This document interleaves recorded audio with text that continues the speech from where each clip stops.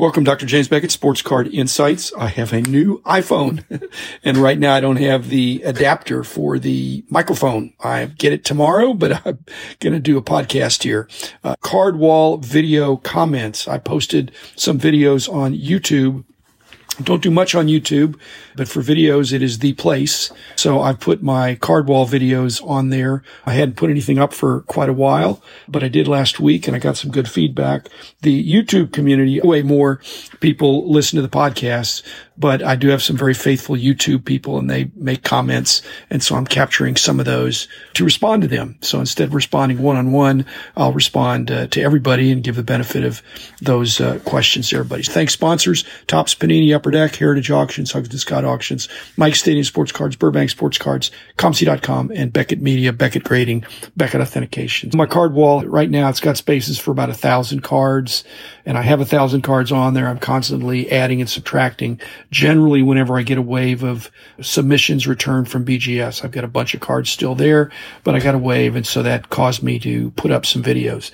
But actually, the wall is composed of actually 4 different really big shelves. You may have seen they're 7 feet wide and they're 8 feet tall. Each one would hold 160 cards. Basically, there's 5 shelves, and each one can have 2 of the panels, so you get 10 per shelf. That's the half. Anyway, my point is, even though I'm 1,000 right now, I think when my wife and I downsize in a number of years, I'm probably going to have to cut back at least back to 640 of the shelves and not the overflow areas. So if I do that, I'm going to have to be a little more conservative. But still, on these videos, I don't have to be conservative. I'm showing what's on the wall and also some other things that were under consideration for being on the wall.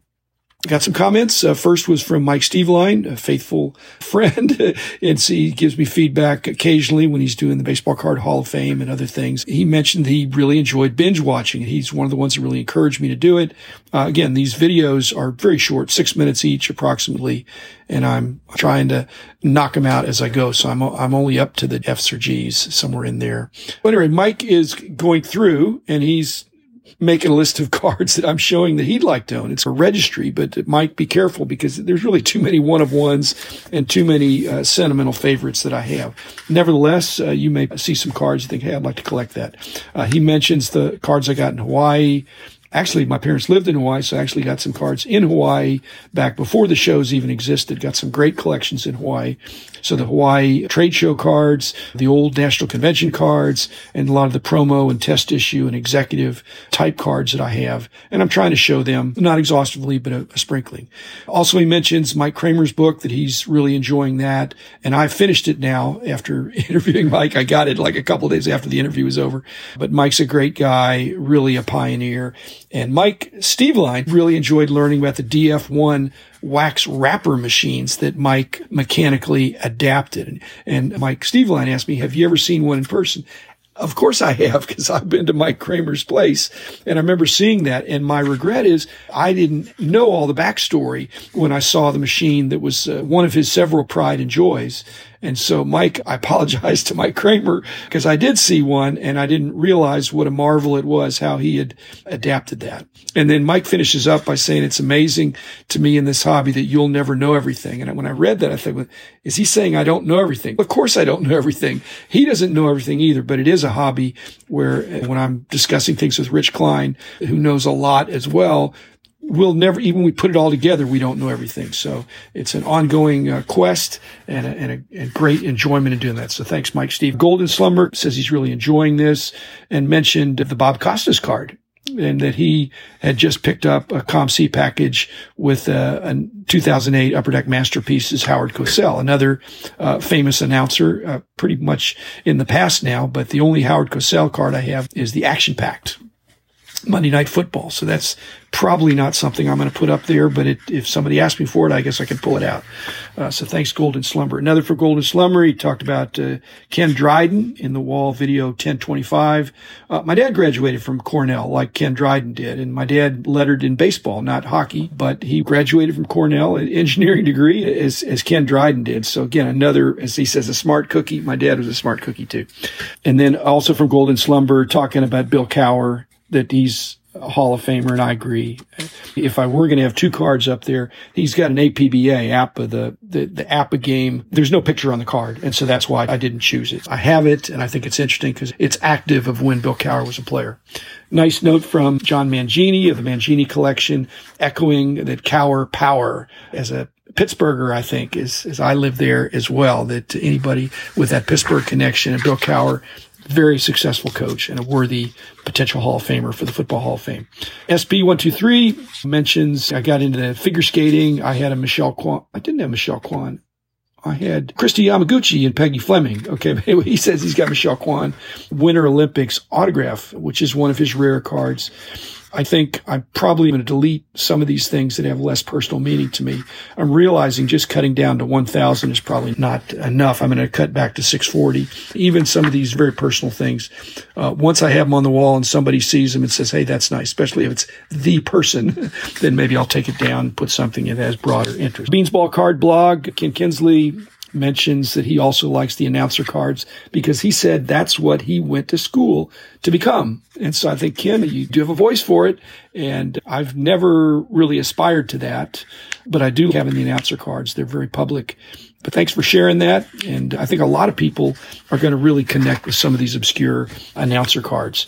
Also from Ken mentioning that he is working on the T210, the Old Mills, and that he's also working on the Galveston and Dallas cards and the Fort Worth team set that for local interest. And the trivia for that, I think that's the only card, that Dallas card there that's alphabetized under Dallas is possibly the only card on my wall that is not alphabetized by name, because that's not the player's name.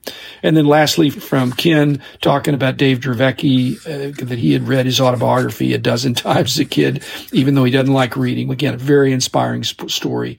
But it just shows that sports cards are good. If you're a mom or a dad and your kid gets into sports cards, if they'll just read the back or study the math on the back, they're going to be better at math and reading and do well in school. Then from John Keating, my friend in the Philadelphia area, that 70s card show, he is pushing back on the Ed. Again, I mentioned that he had a dark demise and that it's a little bit of a downer. I don't know. I just don't have a very significant Ed Delahanty card. He had a shorter career, life nipped in the bud. And so unless I get somehow a great Ed Delahanty card, which I would trade, I wouldn't buy it. It'd be 4 or 5 figures of the cards I would be looking for. So probably not.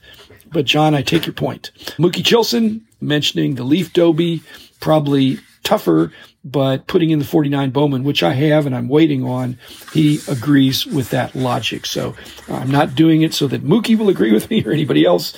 It is my personal wall, but there are some choices like that are personal to me. The 49 Bowmans, I don't think they're an attractive set, but Dobie is worthy of a card, and that's probably a good one for me to put on there. Shane had a couple of comments. One, that Mike Kramer absolutely has to make the wall. Well, indeed, I had already slabbed that. He was one of the first ones I thought about. Again, not a player, but a very significant hobby figure. My only regret is I didn't get Mike to autograph it. Now, he hasn't gone anywhere, but I've already slabbed it. So again, Mike is hopefully going to be in good health for a long time, being in remission from his cancer. Then also Shane McNew mentioned that he'd ordered sets from Fritsch, Larry Fritsch, who also is on the wall.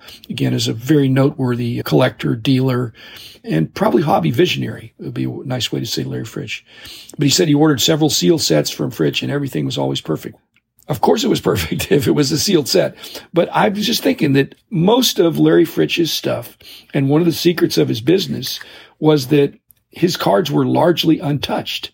He was selling vending boxes. So I don't think he was as much in the sorting business as he was in the card box selling business. He was not huge bulk, but he wasn't selling one card at a time as much. He was selling unopened or vending sealed sets, things like that. So, but thanks for pointing that out, Shane. And then lastly from Shane, appreciating the Kevin Costner Bull Durham connection. Any of these cards that have a broader appeal or might appeal to a wife. Somebody comes in my card room and it's the guy and his wife who's not a collector, let's say. And oh, that's Kevin Costner there. I didn't know he had a baseball card, a baseball movie. Lastly, from Splendid Sports Cards, complimentary, but He says he really likes the fact that I have some cards on there that are my dad's. I've got a couple more coming, Mr. Splendid, and I'm looking forward to the next one as well. So I can't say which ones are coming, but the next batch will have a card of my dad's that will be on the wall, and I'll try to point it out. And I've got a couple of my dad's cards that I have not slabbed yet. And so when I slab them, they can go on the wall. I don't put anything on the wall that isn't. Finally, just a melancholy note is that I've really enjoyed putting this wall together. And I did show my dad has just passed away in June at the almost 98 years old, 97.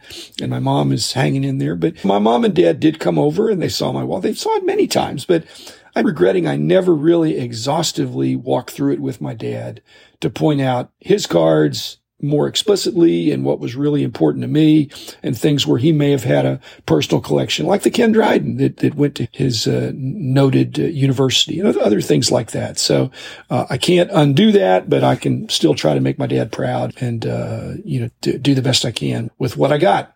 Like I said, you can't choose your parents, but you can try to honor your parents. So I'm trying to do that. So thanks, everybody, and I hope you've enjoyed the videos. I've enjoyed them. It's a little bit of work, and I know my production quality is not great, but hopefully you'll get 6 minutes worth of enjoyment that's worth your time. Be back again in a couple of days, and thanks again for your questions.